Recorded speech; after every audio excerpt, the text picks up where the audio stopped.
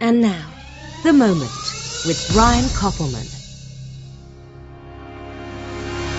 There is nothing but the moment. Don't you waste it on regret. Hey, this is The Moment. I'm Brian Koppelman. Thanks for listening. Taran Killam is going to be here soon.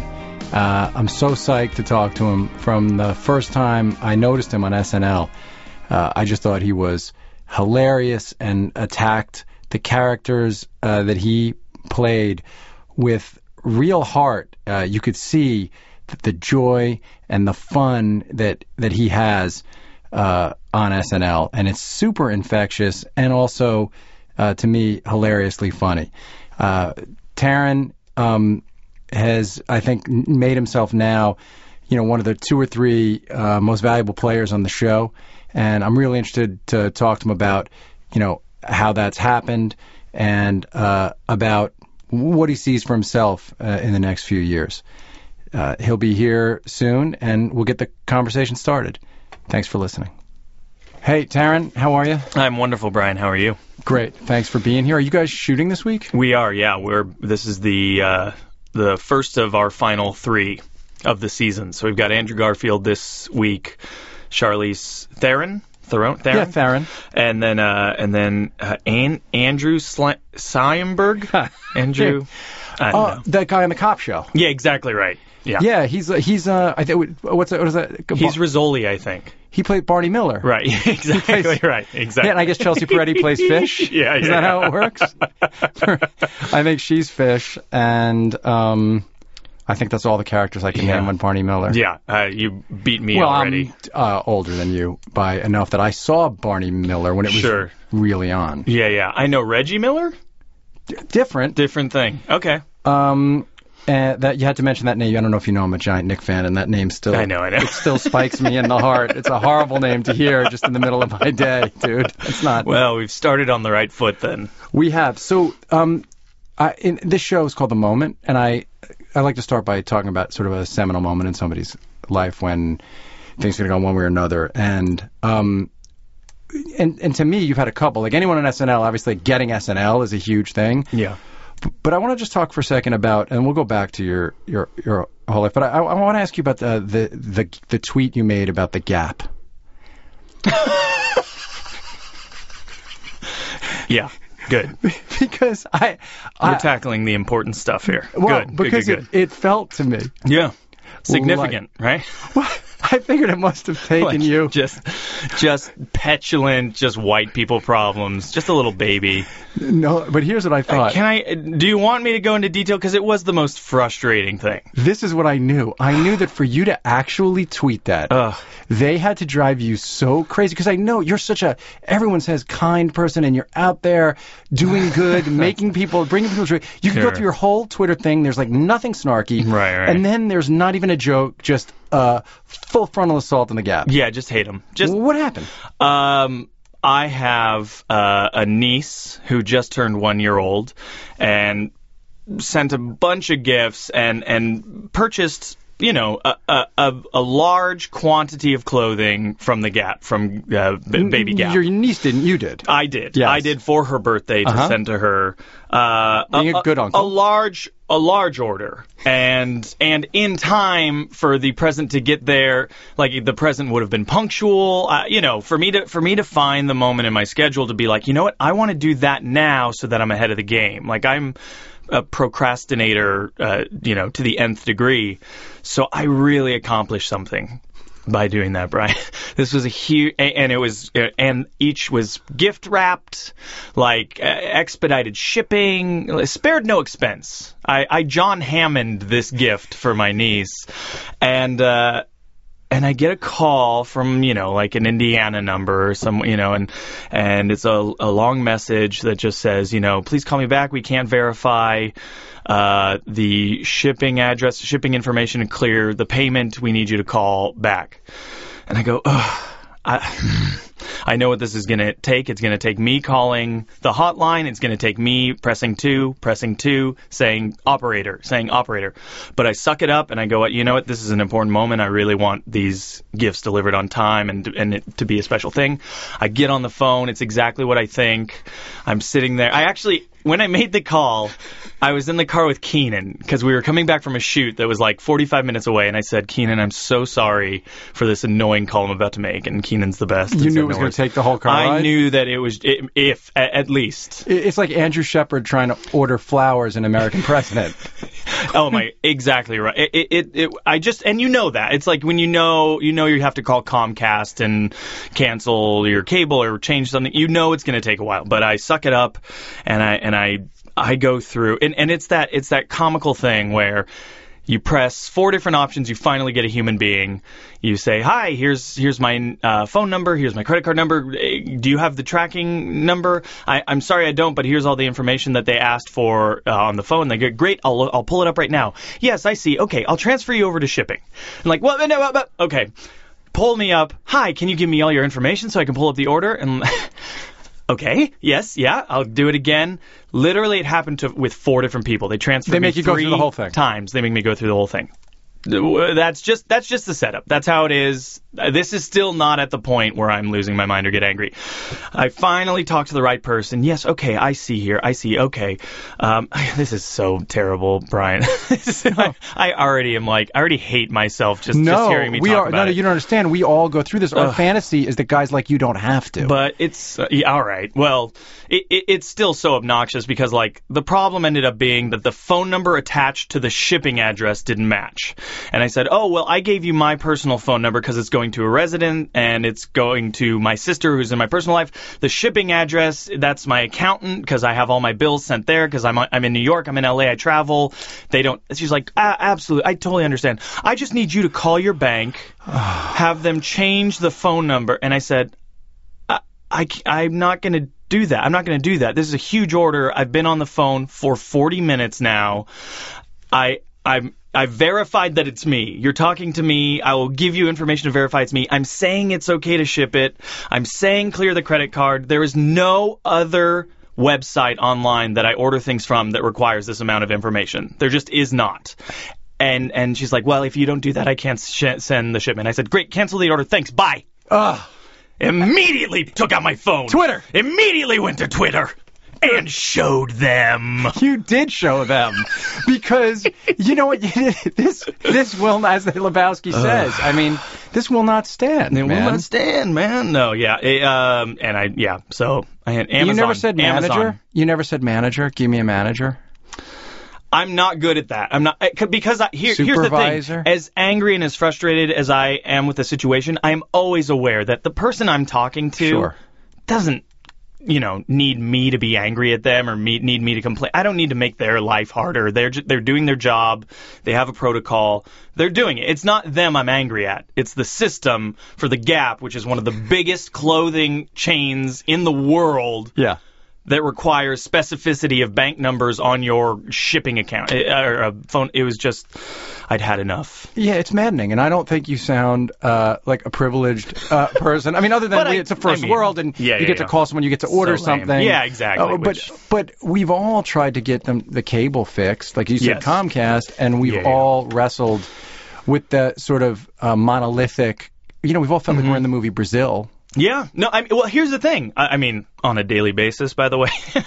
I feel like I'm in any Terry Gilliam movie. No, but what does drive me crazy is that there is no recourse, right? If your cable goes out, and this is so whiny and stupid, but first world problems.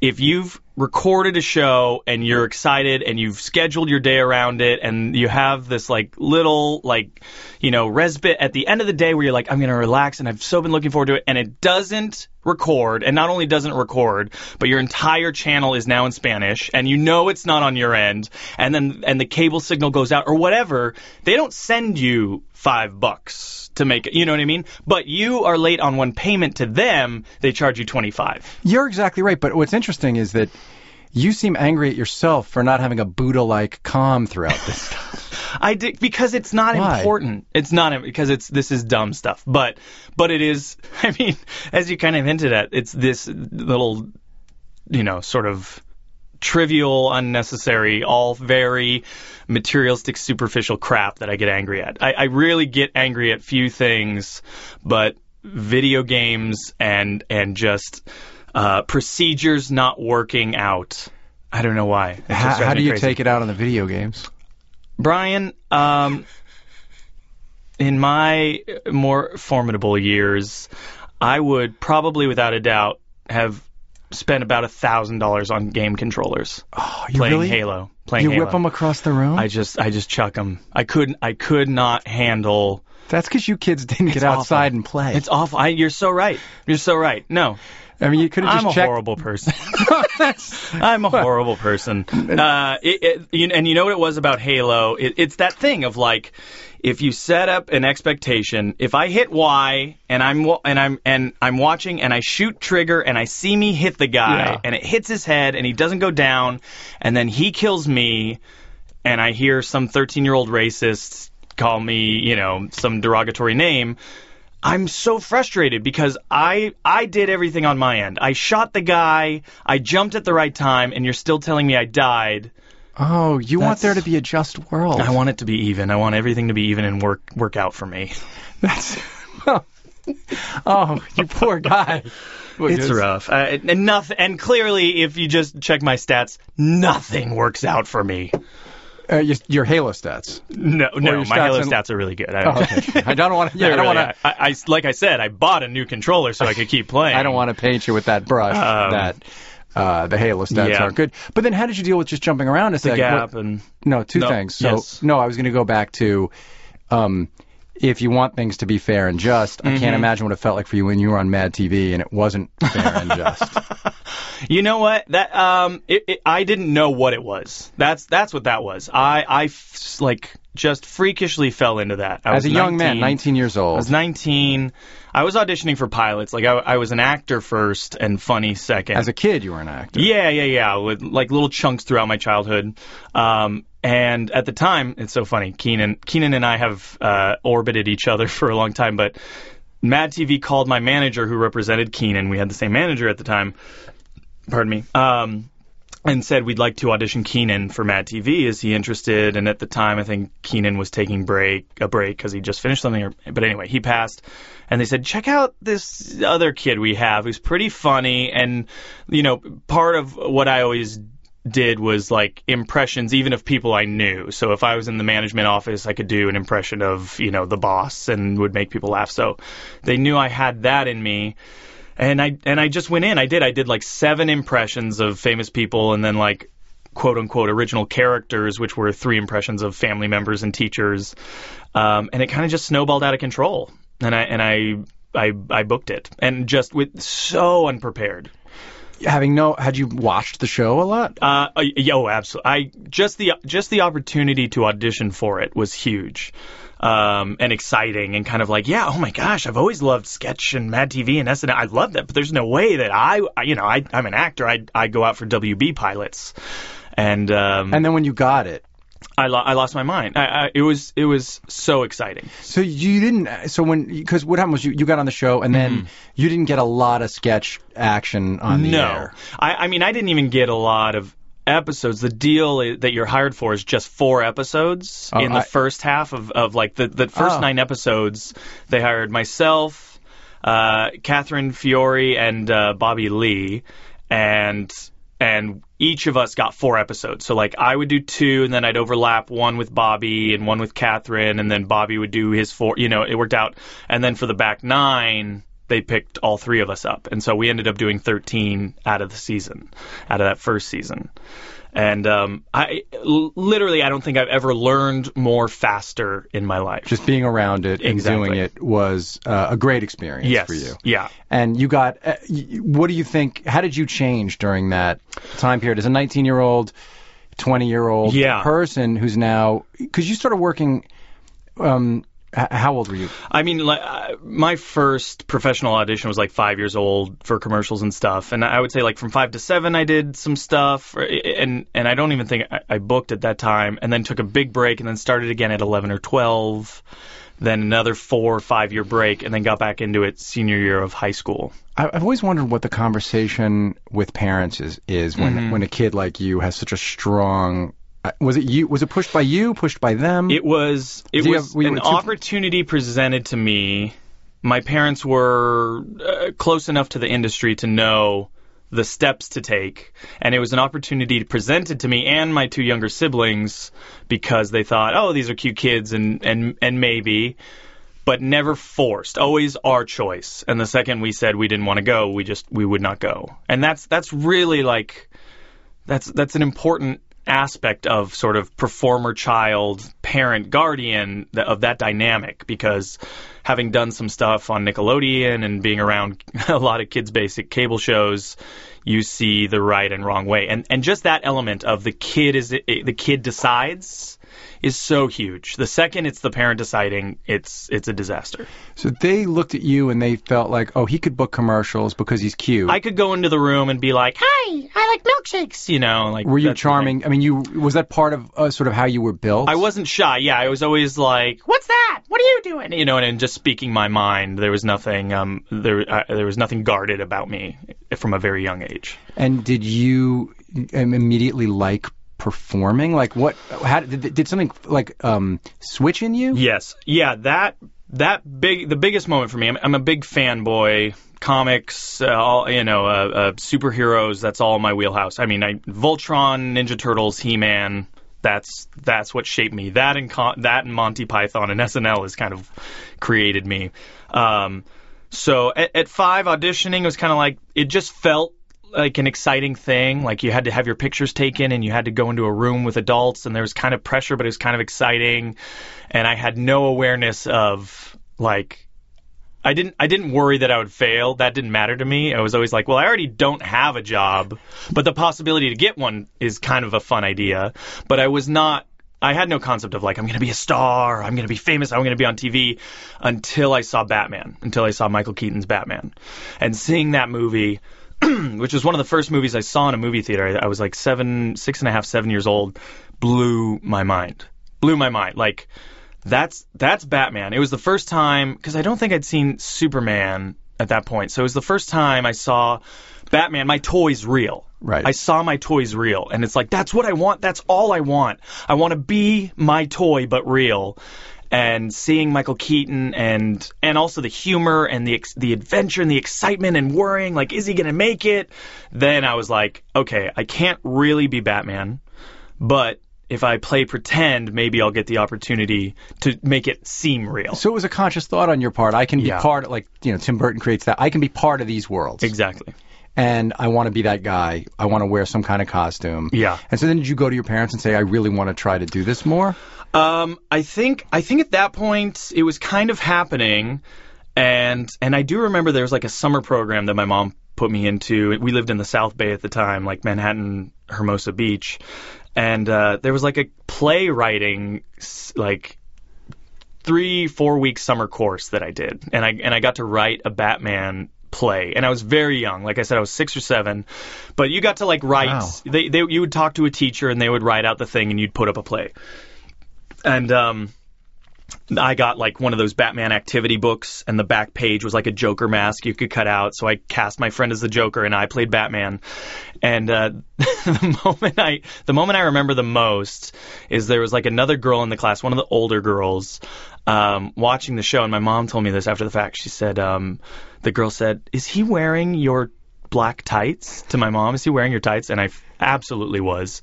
And my mom covered for me. She said, no, I think he bought those at a costume store. But I'm like wearing my mom's black tights. I just love it. And a paper, and I'm Batman. And it's like a 2-page scene, but you put it up.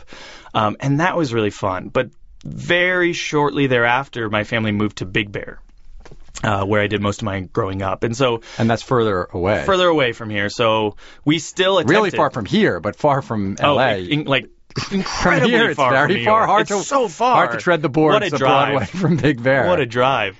But yeah, far from L.A. You're saying, and far from where the action was. And we even tried a little bit. Like there'd be like a week once every other month where we'd go down and do commercials and stuff. But I got tired of that drive really fast. I'm sure my parents did too. But it's interesting that you talk about being a fanboy and wanting to sort of wear the costume and the love you had for it. Yes. Because one of the things that I noticed right away with you on SNL is that it seems like you have this like love for these characters that you play.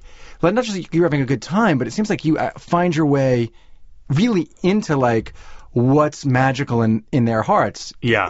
Does that make sense? That is the key word for me is the magic of it, which is like I appreciate more and more, the drama of performing and delving into the human spirit and what drives us in psychoanalysis. But I've always been about the escapism, about the magic of it. What is not real becoming real.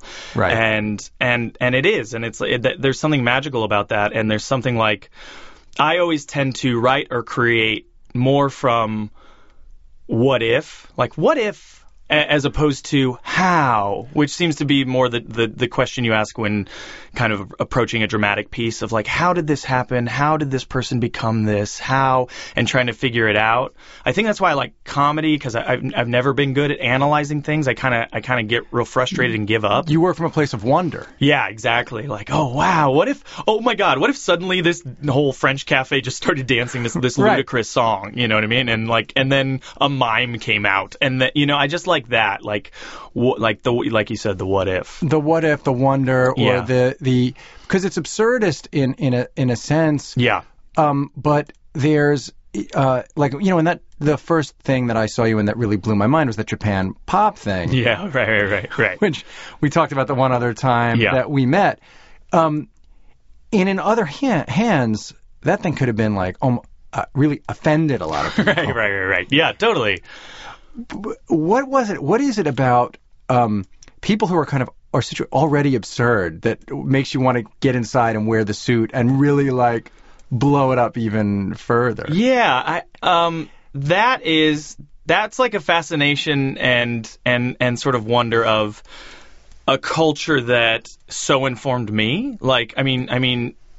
There's a weird culture exchange with Japan and America, where it feels like we'll borrow things from Japan, try to make them our own. Be it, like Star Wars is, the hidden fortress, or Seven Samurai turns to Magnificent Seven, and then Japan borrows it back, like cowboy stuff, and then it's neon green hats and the boots have like jewels on the, you know what I mean? And they heighten it, and then we borrow it back again. Like the same thing with like, we have a Batman, and then they take it and they heighten it and they make it a Robo Batman, and then we buy that back, and so much of what I loved was involved in that process, be it Voltron or Thundercats or Robotech. And there just is that. There's also, I don't know why. I mean, I went to UCLA, so that's part of it, but just J-pop, Hello Kitty, Pokemon, all that anime is it's so frenetic and it's so up all the time, And yet, but the viewer just gets this sense that that you love it. Yeah. That you wish you could actually just disappear into that for some time. Yeah, I mean, I think if you get down into it, these are two, the characters Vanessa and I play two people who were not content with just who they were, you know what I mean? And found that escape in this sort of bright, colorful, happy, nothing's wrong. Yeah, because they're not they're not Japanese. Exactly. And that's how you get away with it too. That's more just like an SNL technical device of like having a Jason character go, nope. Right. That's not okay. Him taking you to task for it in place of the audience taking you to task for it. Exactly. No, but that construct, when we talk about saying that, and you just said it offhanded, that your life, you look at life like in a Terry Gilliam movie.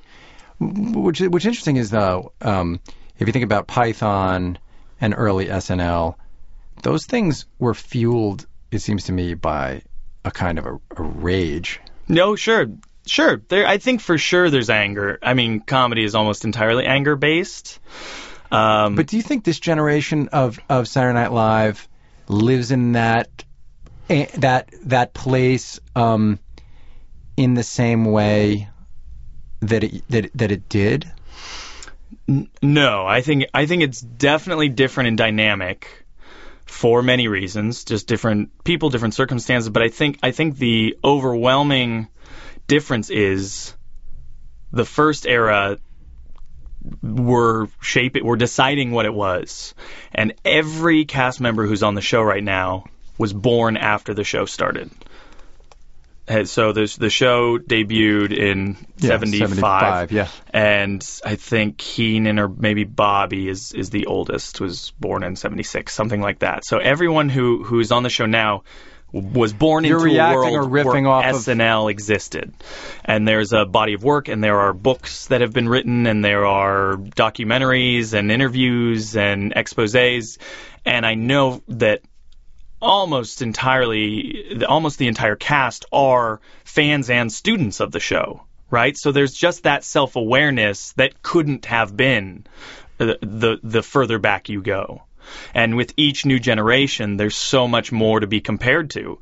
There are so many sketches, so many themes, so many topics that have already been covered that there's the challenge of being new and being fresh, but there's also the benefit of hopefully learning from mistakes and learning from successes. Yeah, it seems like that that where it used to be subversive for a really long time, right? Yeah, absolutely, yeah.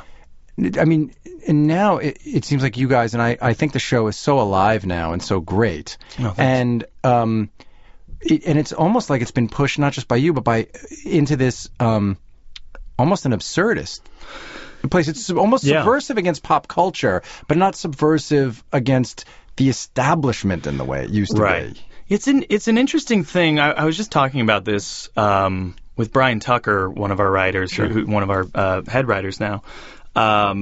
You're also, like, with that pop culture stuff, you're always at the mercy of what's happening. And I've found that this year, there's been a lot of talk that this is a transitional year. All these, home run hitters like Kristen, Andy, Bill, Jason, Fred are gone. But you, Kate, Vanessa, thanks. Yeah, and we have time to have our body of work, and I feel like Bobby, who's killing it. Bobby's the best. And Keenan, who's a master. Is absolutely a master. Agree. But you're saying, what do you mean there's this? I just want to interrupt. Say one. Sure. You say there's this talk that it's a transition year. Do you read stuff? Like, what does that mean? Yes, I started out reading everything. I would check every, because it's one of the few shows that has a report card the next day. You know what I mean? And not just one, but there are several report cards. And I had, because it's such chaos and nobody is looking out for you. They just aren't. They're like, yes, we like you. You're hired. Now prove that you deserve the job. Now figure it out. And you just never know where you stand. My instinct was to just I have to find out what the world is thinking, because I don't know how I'm doing. I have an idea of what I think I'm doing, but that can't be the actual truth. And that is real. That's a reality but there is more than one truth. There's the truth of how you feel about the work you're doing and what you think you deserve and what you think you've earned and what should be happening for you. There's the truth of what the show needs and what the show feels it deserves and that pretty much is Lorne, but it really is all of us coming together. And then there's the truth of what the audience feels and needs and wants and thinks of the show. And they are not all the same, But when you say the audience, are you talking about the critics? Or are you talking about Twitter? Like, what does that mean? Sure. It is the 300 people in the studio when we record. It's the, 4 to 6 million people watching at home. It's the people on the internet. It is the critics. I find that the critics of SNL are not, it's not an assignment for them. They take it on. You know what I mean? There's such ownership of this show. Yes. And that's what this institution is Lorne has often said that it's a lot like a sports team, and he's right. There is ownership. There's a new roster. Players are coming out. How their stats doing? Oh, he had a good season, but he fell out. He hasn't been making me laugh as much this season. It is very. Do you think it's healthy to look at this? Like, do you really think it's good for you as a performer? Well, maybe it is. I want to understand. Totally. Yeah. No, I definitely stepped back because at some point, also once you get job security, which I feel I have certainly a lot more now than my first season, you go, okay, I don't need this validation as much. I don't need to freak out. I'm more comfortable. And I would say this year, this is my 4th year. It was so vastly different from the first 3 years, like a switch, where I went from writing out of desperation and strategy and what will get on and what can I do that other people can and what I need to be seen to what would make me laugh this week. What would be fun to do this week. What a great place to work from. Really, and I'm just starting to figure that out, and it's a different muscle, but is more enjoyable for sure. But at some point I had to pull out of reading the online stuff, and because it is subjective. It just comedy more than anything else, and these sketches, which you have, I mean, right now 17 cast members and almost as many writers, you're dealing with 34 to 36 creative voices, none of which are the exact same, vying for 8 produced sketches. So nobody's going to like everything all the time. And not one person is going to like all of your stuff all the time. So now I'm able to kind of, I also have a better perspective and better frame of reference. You know what I mean? It's the difference of your first year, you're in 20 to 22 shows, and you maybe, I think I got on maybe like 7 or 8 sketches throughout the season. And that body and that portfolio just builds over time, and you're able to compare it to your own work and be like, I know this didn't play as well for me, and that can kind of become your compass. Well, yeah, you get to have your own true north then. Yes. Based on your internal exactly sense of it. Yeah. But when I stopped you to ask you that question, you were talking about, I said there was sort of this absurd tone. You said, I know that there are people who think this is a transitional year. Yes. But it seemed like you were what I was going to get at there is just in terms of the pop culture, in terms of the being in the national zeitgeist, we're so at the mercy of what's happening in the world. You just are, you know what I mean? Like Tina as Sarah Palin was so funny, but the Sarah Palin came first, Same with George W. Bush. This is just a character this is what people were talking about. Yeah, but your character, Jebediah. Yeah. That's like in the lineage of the Julia Childs thing, or totally. Not even because he's a made-up character. Right? Yeah. No, that's been so fun, and that was a gift this year. I mean, that's like that's sort of a badge of trust of like, hey, Taran, try this character. Literally on Saturday, Seth texted me and said, we have this update character for you to try. That stuff, I do think that stuff, the original characters are the lifeblood of SNL. You know what I mean? That's what people remember over time. There are moments of a Gerald Ford, of a Sarah Palin, George. There are these moments, historical moments. But what gets put on the best of DVD and what gets rewatched and what gets re-aired on VH1, which is really how, truthfully, like I say this knowing that it's a fact, that's how people form their ideas about different generations of SNL. You cannot base how a generation of SNL is doing as it's happening. You just can't. It's all in reflection. It all lives in reflection. Well, sure, because for a long time people felt like the years that Lauren wasn't involved weren't awful. I mean, I don't want to get you fired by saying there was anything anything good in those years. No, there was. I mean, my first relationship with the show was Eddie Murphy's Best of VHS, which I watched over and over and over again. Which is that frames this thing that you're saying, which is, right? So to you watching those seasons, Piscopo, I know Eddie, Buckwheat, Buckwheat Sings, I know Mr. Robinson's Neighborhood, I know, Little Richard. Can you ever mention any of those things in the halls at 30 Rock? I do. I do. I think Lorne feels confident enough in his accomplishments. I don't think he feels threatened by the Ebersol era anymore. Yeah, he basically has a monopoly of late night. Yeah. Building that we're in. Yeah, exactly. So, and I think especially next year's the 40th anniversary, which is amazing. There'll be this special in February of next year, where I hope Eddie Murphy shows up just because he he did. He shaped my sensibilities. You know what I mean? And like I'm Gumby. You know what I mean? Like what is? He's Gumby who talks like like an old, Brooklyn comic. Smoking cigars. Like an old Jewish. Yeah, exactly. I'm Gumby. I'm Gumby. Damn it! Get out of my head. It just like that is absurd, and that's what I love. And Conan has said this, and I'm a big Conan O'Brien fan. Yeah. Conan has said that he feels comedy should mean nothing. Comedy should be silly, and where do you land on that? I veer that way. I definitely have great appreciation for smart comedy with a voice and a purpose, which I feel like, to generalize, there's shades of gray and everything, but that's that Harvard sort of mentality. And even stand-up, with stand-up you have to have an opinion about things, and there's got to be a point of view. Why I like the silly... my favorite laugh is, what? That's my favorite kind of laugh. That makes me go, what is happening? Because in that, who's the victim? You know what I mean? Who's being made fun of? Nothing, because I haven't seen this before, so I don't know who this is trying to slam, Well, that's in your work. If that's what you're trying to do, that is what you do.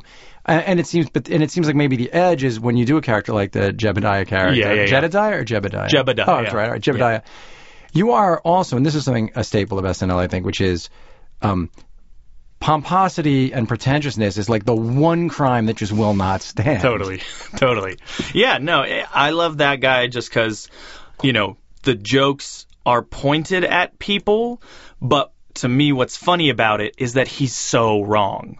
That's how the sketch came up, is that the one reviewer that gave the Gettysburg Address, the most beloved American speech of all time, gave it a negative review. The guy was so wrong. That it no longer is subjective. Like, nobody, your opinion is wrong.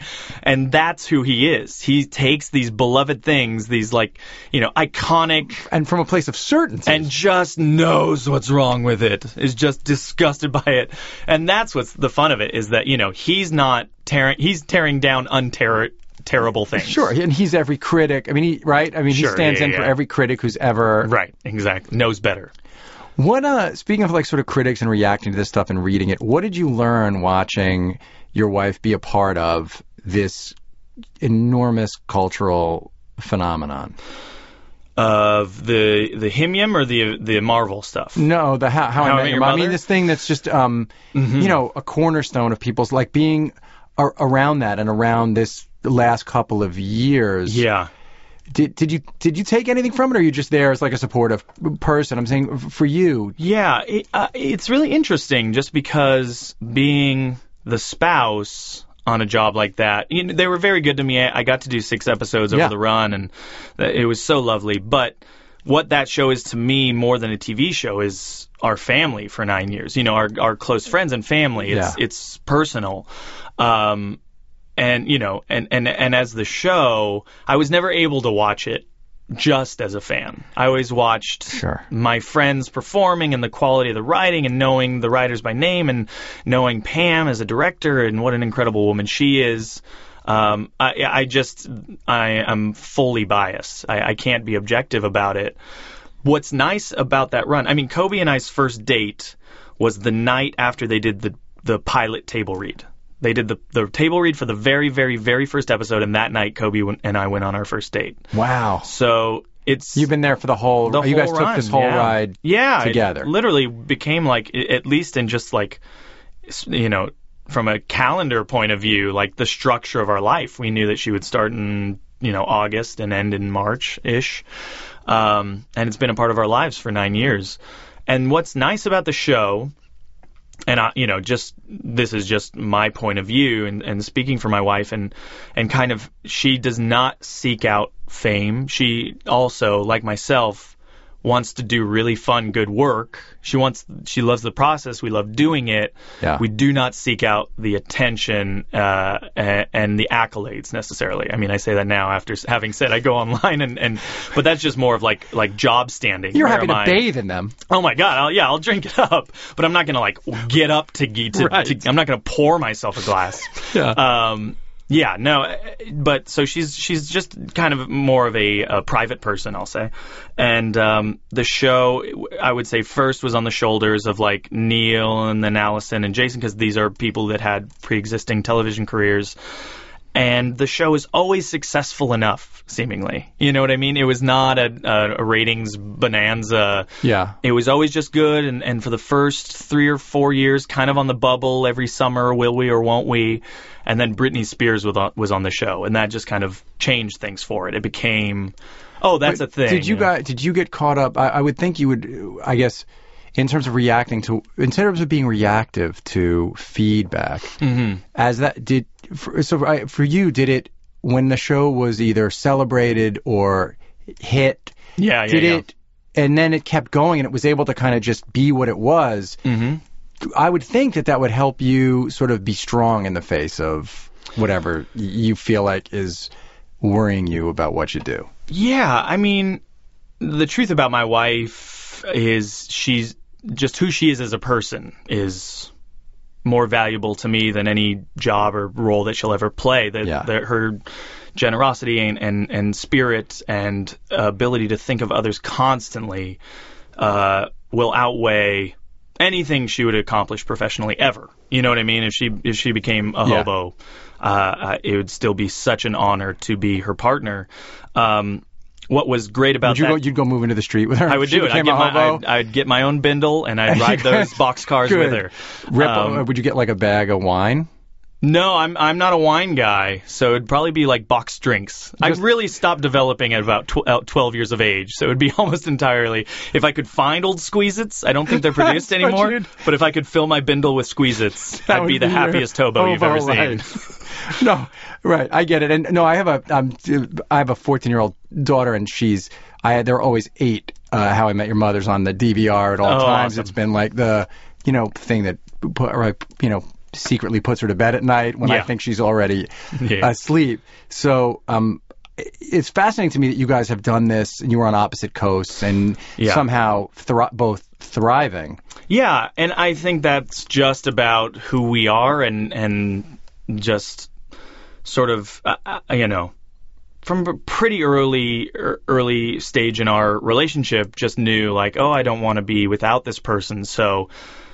it's hard to be away? Absolutely. It's awful. It's awful to be away. It's awful to be on a plane 4 times a month, just eventually, like for 4 years, that weighs on you a little bit. But boo-hoo, you know what I mean? It's like I get my dream job and she's the dream working. Girl and the whole thing. Totally. I mean, and that's what Himium was for us more than anything, is like our family had a regular gig as an actor on a primetime sitcom, a steady paycheck for 9 years, on a show that didn't really have to alter our lifestyle. You know what I mean? We have a very modest house and we live in Los Angeles, but we have this nice security that this job presented for us. Like, that's the nuts and bolts of it. It's fantastic. Yeah, and spectacular. The show is just such a great, sweet show, and the people who are very loyal and watch that show are like, she'll get like a, hey, sorry to bother you, I love the show. That's the kind of, that's the fan interaction. Like, it's a really... Where you'll get some guy screaming at you, joke that you said. Yeah, you get that. You get, hey, da-da, or, next. But that's all right. That's great, too. That's its own different thing, different sort of chaotic, fun energy that SNL breeds and encourages. But Himium was just right. It was just the right amount of success all the way along to just be this wonderful, huge, important chapter in our lives. And so, even though the last 2 years became like this huge cultural thing, you're saying the fact that it was slightly under the radar before that made it when it happened like an okay made thing. It the most ideal job. There's a certain parallel for you and what's happening in SNL, which is obviously you've now really moved to be one of the people at the forefront of the show. Right. And you're saying in the beginning you got on 7 sketches the first year. I mean, just in talking to you, you can kind of see on paper that there's been nothing overnight about my career. You know what I mean? Like, great steps forward, great steps up, huge opportunity, but I was never Jennifer Lawrence. You know what I mean? Where like overnight everybody's talking about me, and I'm still nowhere near that. But it's always just kind of been this nice, gradual evolution. Well, when you did the dance, that kind of blew it up. Which with Keenan, the video. The Robin thing? No, or? the one where you're doing the dance, the weird shuffle. What do you call it? Mokiki. Yeah. I mean, Mokiki, Oh, but went, everywhere you turned for 2 weeks, someone thanks. was sending you that video. Yeah. When you did it, did you have a sense that was going to pop? No, that's another one. That's just that, because what is that? It's nothing. Yeah, that's that absurd it's silly. thing. It's that absurd. So yeah, exactly. It's there's a song called King of the Bongo that is sort of matching. It's matching its energy and sort of rhythm and tempo. That always makes me laugh, and that's sort of like a weird move. That it's that unexplainable thing. Like, why is this making me laugh? And that's my favorite stuff. And we had new directors at the time, Matt and Oz, who are now our one of 3 pre-tape directors that we have on the show. And we were kind of buddies before they got the show, and so I pitched to them. I was like, it's this thing where he's just kind of a weirdo. He's just he's not like a homeless guy, but he's definitely doesn't have his act together. He's kind of like this government. I just love his confidence. Yeah. He's just, it's in him. I mean, he thinks it's happening, right? He's like, why is everybody not joining me? Right. He's also diseased. It is a contagious dance move. Yeah. It's sweeping the nation, but from a very viral sense. Yes. What I want to talk about how you write. Okay. I know that you were on Kevin Pollak's show and you talked about a week in the life of SNL, so I don't want to do that for the people who are listening to 9 hours of podcasts a week. Yeah.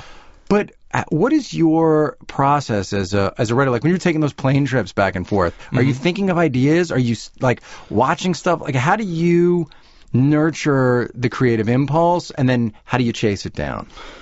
It's never the same. It's never the same way, but I do kind of you need to have guidelines, otherwise I think you can just kind of float off into space and never accomplish anything. So I think of the host first. That's the first priority. Who's our host? What energy do they inspire in me? What do they make me think of? What would I like to see them do? So you're not thinking of it. You're not thinking of it 2 weeks before necessarily, like forming a character. You see the host, and that's when the ideas start coming. I always start from the host. That can come. Like there are characters like Anna Kendrick. I did this Big Joe character who couldn't lift a right. Yeah, that was something I'd worked on with John Solomon and Zach Cannon a year ago, I think. And I was kind of like, oh, you know what? She's so teeny, I'm so big. This kind of works. So, but it always does. It always is about the host because they're our guest, and more often than not, this is not somebody who's comfortable doing live comedy, live variety show comedy, and so you want them to feel taken care of. You want them to be excited because there's no better way to have your sketch picked than to have the host be like, I love doing that, and there's no faster way to get it cut than have the host be like, no way, Jose. That's right. So in other words, that's it's actually like a strategy. Yeah, it is. That you just kind of build into your muscle memory. So you said that you started thinking strategically primarily at first. Yes. Well, how did you think to do that? Did someone tell you, like, no, hey, kid? I think that probably... No, I think there's just something sort of logical about that of you see very quickly where things will overlap of like, you're never going to out digital short Andy, you're never going to out alpha Jason, you're never going to out idiosyncratic Fred, so no. No, you just are not. No, not even you, and you can go really far in the idiosyncratic. One of the biggest joys that was and will always be was sitting across the table from Fred Armisen for 3 years at every table read. He might be the funniest person in the world. I think he is. Like he might actually have the brass ring. I mean, you're one of the funniest people in the world. Fred Armisen might be the funniest human. He's a gift. Yeah, he's just amazing. Just a joy to be around too, which is nice. Not a tormented, really, you know what I mean? Very jovial, nice, intelligent fan. He's also a fan, which is one of my favorite qualities in people. Is he one of your favorite, like SNL, like in terms of just objectively looking at SNL figures? Yes, in terms of creativity and the quality of work put out and the uniqueness, absolutely. Other than when you were on Seth's show, have you watched it at all? Late night? Late night? Yeah. Oh gosh, yeah. Those bits. Can you believe the thing that they're doing? It's fantastic. Because that's what every writing night in the hallway with Fred is. That he just goes like that? Yeah. Oh gosh, yeah.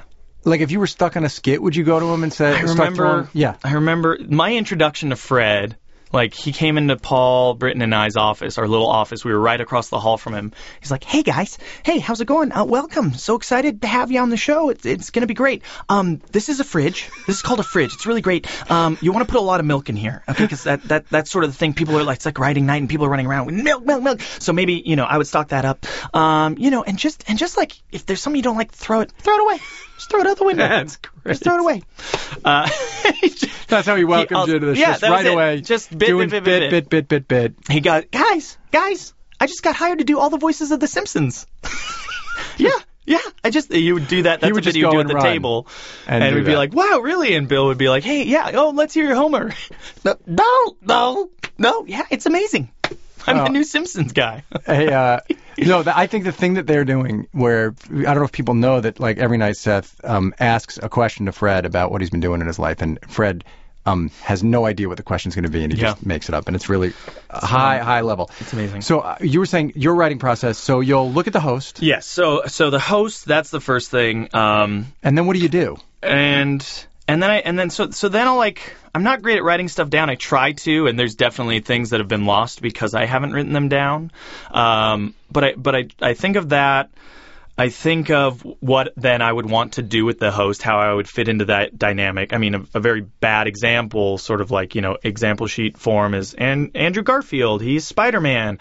People are going to write him as Spider-Man. What's the opposite of Spider-Man? And what's the opposite of that I would want to do with that kind of character? And what could that be? And who do you spitball with? I've been pretty good at mixing it up, at times to my detriment, because I have no strong loyalty. You don't have like a regular partner with whom you write. It's starting now in that my friend from college, Mikey Day, just got hired this year as a writer. Great. Me and Nassim were able to kind of whisper his name to enough people, and so he's hired. So he's now, I do always have him to go to, but I still like, what other job are you ever going to have the opportunity to create with a James Anderson and then also a Rob Klein and just these incredible, strong, confident, brilliant voices that don't overlap really, that are completely different. So I just don't want to look back and be like, I should have tried more with such and such. Like, I have that awareness now. So now you're going and really trying to I do. I try interact. to mix it up, and I try to. But at the same time, everybody else does have their loyalties. So there are nights where I kind of end up being the odd man out, which is fine. Well, they write for you anyway. This year in particular, I've been well taken care of, and I have the ability to write for myself. Right. So then you get written for this year, finally. Yeah. But when you have an idea, so you said you don't write it down always, so you're just going through the halls trying to find someone to bounce it off of? Well, like the next thing is like who would I want to write with, and that'll inform. Would it be a scene part? Would it be another cast member potentially? Absolutely. Yeah. I write very well with Vanessa and Bobby, just because like starting out, those were the people I just gravitated towards, but I like to work with as many different people as possible. The thing is you're trying to jump onto a moving train, because everybody's looking out for themselves. Everybody's got their focus of what they want to do that week. So you just try to plant seeds as far enough in advance, and hopefully it works. What's the best part of it that we don't, like, we all think it's the greatest job on earth. Yeah. What's the part of it we don't even know that's so cool? Like, for you, what's the coolest, most fun part of being in this cast and doing this thing? Oh man, it literally is the best job in the world. It's like, just flat out. It just is. It's incredibly hard. It's incredibly crazy, driving, chaotic. Brings out the worst in people, but also brings out the best. And the worst in people who are hosting, or just everybody at some time? Everybody. You get cranky, you get tired, you get insecure. Nobody likes me. Why is that person succeeding? And hopefully you How have do you enough. Stay above that? Sometimes you just have to lean into it and just be like, I'm pissed. I'm pissed, and that's not fair. And I'm cranky at that person, and I'm being petulant, and I know it, and I'm going to allow myself this afternoon to just be a baby and then take a breath and realize there are bigger things. So knowing that about yourself now, you're able to kind of manage your state in a way by being aware of it and doing it kind of privately, or... Yeah.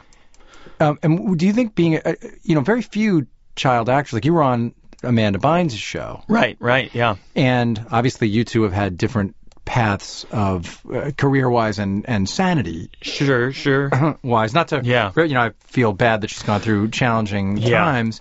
What do you think, though, enabled you to come through that? Were your parents particularly sane? Do you think it was the fact that you were forced to leave? Like, what do you think happened that enabled you to be okay? Yeah, stable, married, father. Like, what do you think it was that made that happen? I certainly credit my family, like my parents and brothers and sisters, being one of 5, and the Amanda stuff. Like, when I knew her over a decade ago, could not meet a more charming, sharp, lovely, bubbly individual, and so who knows? Extraordinarily talented person, and young, and very famous, and who knows what the surrounding, Do you think it was a gift that it took you time? Absolutely. Oh, absolutely. That you got to do it and work at it. 100%. Any actor who's been in it and been trying and has struggled. Anybody who's had to struggle for a long period can't help but appreciate it. I remember, I get to meet Tom Hanks backstage, like my first or second season. It was the most surreal moment. My best friends in the world were visiting. It was like we do like an annual like guy trip. They come out and then we have the weekend to just kind of see Manhattan, see New York. But the first time they came out, we're walking backstage and we bump into Tom Hanks and Steven Spielberg, which is just so heavy. It's literally like Pee-wee's Big Adventure, like just the most fantastical, chance encounter. And they run in and they like begin to compliment me, and I feel weird like putting that out there, but I also got to they compliment it. It's the moment. It's incredible. Yeah. And like I'm with my buddies, and Spielberg goes like, "Wow, man, you're really hitting on the show. You really have been coming along in a short while." And I can't believe that. And I'm like, "Thank you so much. Thank you." Because they've got to know. I think with what little modicum of notoriety that I have, they've got to know that they interact with people who are very aware of who they are and who are incredibly intimidated. They know the effect they have on people, for sure. And so, very nice. Steve is very nice. And the first thing that Tom Hanks says is like, "Oh, yeah, well, you're doing good, kid, but could you hang in, the 82-83 pilot season, hitting the boards, driving around the valley, 4 auditions a day?" And it sticks with him, you know what I mean? Like, it was a bit, and he was really funny, but he remembers who he was. He remembers who he was. He earned it, you know what I mean? He remembers that part. He remembers getting bosom buddies. Exactly. He remembers what he didn't get before bosom buddies. And it just, if you work consistently in this business, having been auditioning steadily since 17 years old, know how lucky I am. I'm so, so lucky. Well, so people will kill me if I don't, just a couple more questions, but people will kill me if I don't ask, and I'm really curious, what was the audition? Like, how did you get, how did it happen for you? What were you doing right before, and then, take us through it, and how many auditions did you have? Like, what happened? Yeah, so it took, again, it's that gradual thing. It wasn't immediate. I was doing Sunday Company at the Groundlings in Los Angeles. Yeah. And we're doing a show, and then I come out for I come back to the green room in the second act, and written on this like dry erase board is, "By the way, Lorne Michaels is in the audience tonight." And I laugh because the dry erase board in a comedy theater is, Yeah. Oh, you didn't believe it. The ground zero for bits and jokes and stuff. And I went, "Ha ha." And they're like, no, he was here. And I've never seen backstage so quiet during a show. Well, it's like Guffman showing up. Exactly right. Hey, what does it mean, Corky? And everybody is like, what did he see? What did he think? Why was he here? They're looking. What does that mean? What does this mean?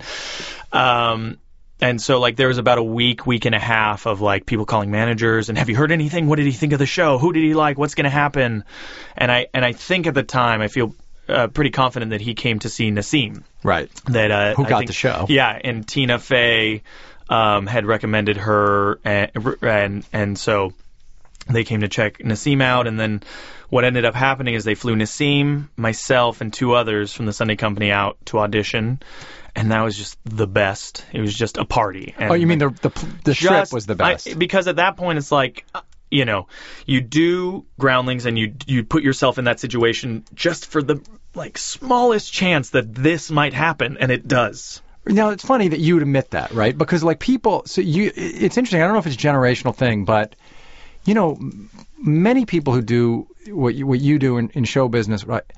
They never cop to the ambition piece.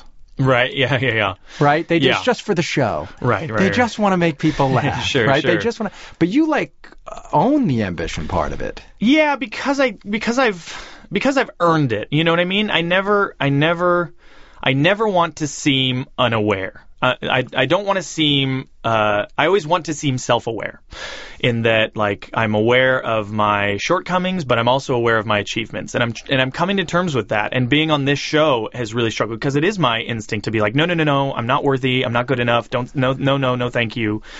But at a certain point, it's okay to be like, you know what? I've done a good thing. I've accomplished an amazing thing. And not letting that affect you, and not getting to a place where I deserve more, or but being able to look back and say, good job, Taran. That's been a big, that's been something I've worked on in these 4 years of being on the show. No, it's a huge separator from the way a lot of, and maybe it's because you don't identify as a comedian.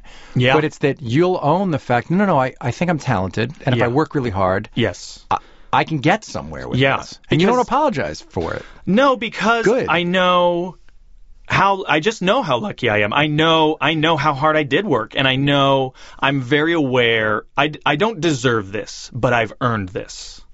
That's a great way to say it. You know? Yes, so that's a great way to say it. And it would be the last thing of this if we didn't go, I want to know about the actual audition. Because it's a great end. Sure. People just in your mind do the edit and throw that line at the end. I'll repeat it after this. But what was your audition? You get here, and what was the audition like? So they fly us out, and they say basically 5 minutes, don't do 10. You know, they kind of say keep it within 5, but you probably can get to 7 if it's funny stuff, hopefully. And they say 3 characters, 3 impressions. Did you have to bring all stuff that wasn't on Mad TV? Oh, yeah. You had to bring all new stuff. And had stuff. Well, and that's the other thing is, like, I went from Mad TV back to Groundlings because of the people I worked with at Mad TV, though that I respected the most, had come from Groundlings. So I said, I love this format. This is fun. And that's actually the first moment where I was like, maybe SNL could be a thing. Before it was always like, I hope I get on a series. I hope I can be in movies. And then it became like, well, no, maybe I have the ability. Maybe. Not like I can do it, but I'm going to go give this a shot. I'm going to try give it a shot. So you're supposed to come in with what, 3? 3 and 3. I know that impressions will be my strength because I just have that strength. I've never been a monologist like as a character. I didn't like writing monologues and just the word of it. I like energy and I like movement and I like that in terms of original characters. So I did 2 original and I think like 8 or 9 impressions. And I could tell it went good. What were a couple of the impressions? I did Brad Pitt. I knew that would be a good one. Wow, yeah. I did. It's on the show. I did Fallon interviewing Tom Hanks. I did Paul Giamatti having phone sex with Dr. Claw from Inspector Gadget. Is this on YouTube anywhere? It might be. I feel like I've talked about it. I haven't been able to find it, but I got to find it. No, but as the actual... no, not the audition. No. Just because I know the clock's ticking down. Did the audition, and I could tell it went well, and got some laughs. And at the end of the audition, I walk off the stage, and Lauren stands up and is like, thank you for coming. Huge. And I'm like, great. Wow. No matter what. They can't take it away from me, no matter what. That's great, man. Week later, they call. They liked you. They want to fly you back out. 5 new minutes. They're flying you in a week. I'm like, wait, that's all my A material. They're just going to get everything I cut out of that audition. And also, it goes from, I'm getting a shot to, I have a real shot. And got so in my head and got so serious. And the joy and excitement was gone because now it was like a challenge. You know what I mean? Now it's like, this is it. So I did a second audition, which had good stuff in it, but I know wasn't as loose, wasn't as fun. I just know that, and just wasn't as tight as the first. Yeah, the pressure, the whole thing. Totally. So what we ended up hearing, Nassim got it that year, and we heard it's no, but it's not never, and he's on our radar, and that was nice to hear, but absolutely had to take it with a grain of salt. Did it hurt badly? Not terribly, because it wasn't dead. And Nassim got hired, and Jillian Bell, who was one of the other 4, got hired as a writer. Yeah. And I loved both of those girls, and it was so exciting. And there was something in my head and it made it attainable in a way. It's so attainable. Like, all right, I'm in it.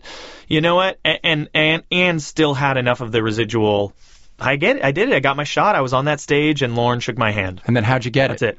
A year later, I go back to Sunday Company. I perform for a year. I get voted into the main company. Kobe comes to New York to do a New York play for 6 weeks. We're here. I fly back to LA. I start my first main show. And about 2 weeks into the main show, we could just get the call out of the blue that they want to fly you back to audition again this year for a third time.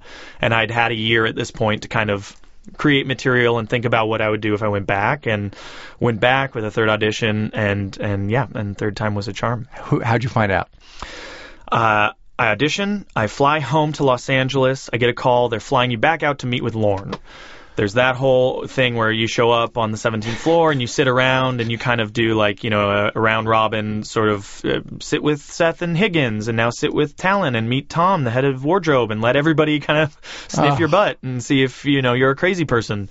And then sit down with Lauren and had our conversation and, sort of a vague kind of, your audition was good, all of your auditions were good, but this one was precise and that's what this show needs, and, this is what it takes to be on the show, and do you have any questions for me? And no, and I remember walking out, he goes, this will be over soon, and I go, thank you so much. And I'm like, what? Did I say that? Why did I say thank you? No, it can go on as long as you want. Right. Whatever you want, Lauren. I don't know why Well, it's gone on long. Just now it's 5 years later or 4 years later. And... Yeah. No, it's still going. And so I go home. All the other people meeting with Lauren are from Chicago, so I don't have anybody there I know. I'd met one of the girls, Jet, who was so nice. She's like, you should come hang out with us. I'd love to, but I didn't have her last name, and I called the front desk. I said, what's Jet's room number? And they wouldn't give it to me, and I didn't get a number. So I just said, I'll just have a night by myself. I go down to the Village. I go to Max Brenner, Chocolate by the Bald Man. Yeah. Have a chocolate-based dinner. Go across the street to the movie theater, see the first Expendables movie. And walk from 13th and University back up to Midtown to like 52nd and 5th or 6th. Get to my room. It's like 1:15 a.m. I have a 7 a.m. flight the next morning, and my phone rings, and it's a New York number. I'm like, oh man. I start shaking a little bit, and I answer, and hello? Hey, Taran. Hey, it's Seth Meyers.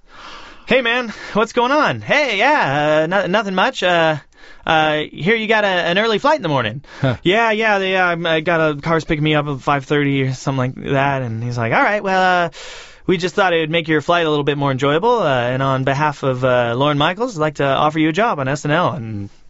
And just lose it. And just like, I think I said like 5 times in a way. And like had a nice exchange with Seth, immediately called Kobe. She, left a voice message. Lindsay Shookus, one of the producers, head of talent, calls and says congratulations. Call my mom, my friends, my family, call everybody. And like do not go to sleep. Do not go to sleep. Get picked up at 5:30. So I guess it got back to Seth and the people that my flight was at 5:30. Like that I had like a 5 a.m. flight, but that was just the time I was getting picked up. Get on the flight, 7 a.m. flight, walking by, and I hear, Taran! And Seth's on the plane. He's like, you're a goddamn liar. I was like, what? What did I lie about? What do you mean? He's like, I thought you had a 5 a.m. flight. I was like, no, that's when I'm leaving. What? I'm not a liar. Don't.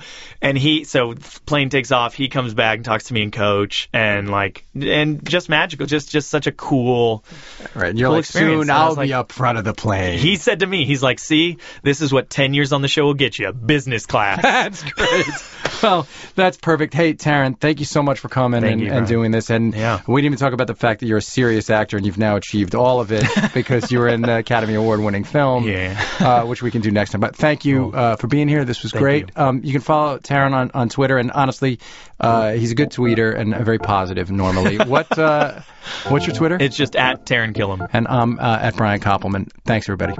Thank you for listening to Grantland. To hear more Grantland shows in your earballs, subscribe to Grantland Sports and Grantland Pop Culture on iTunes. Or go to grantland.com and click on podcast.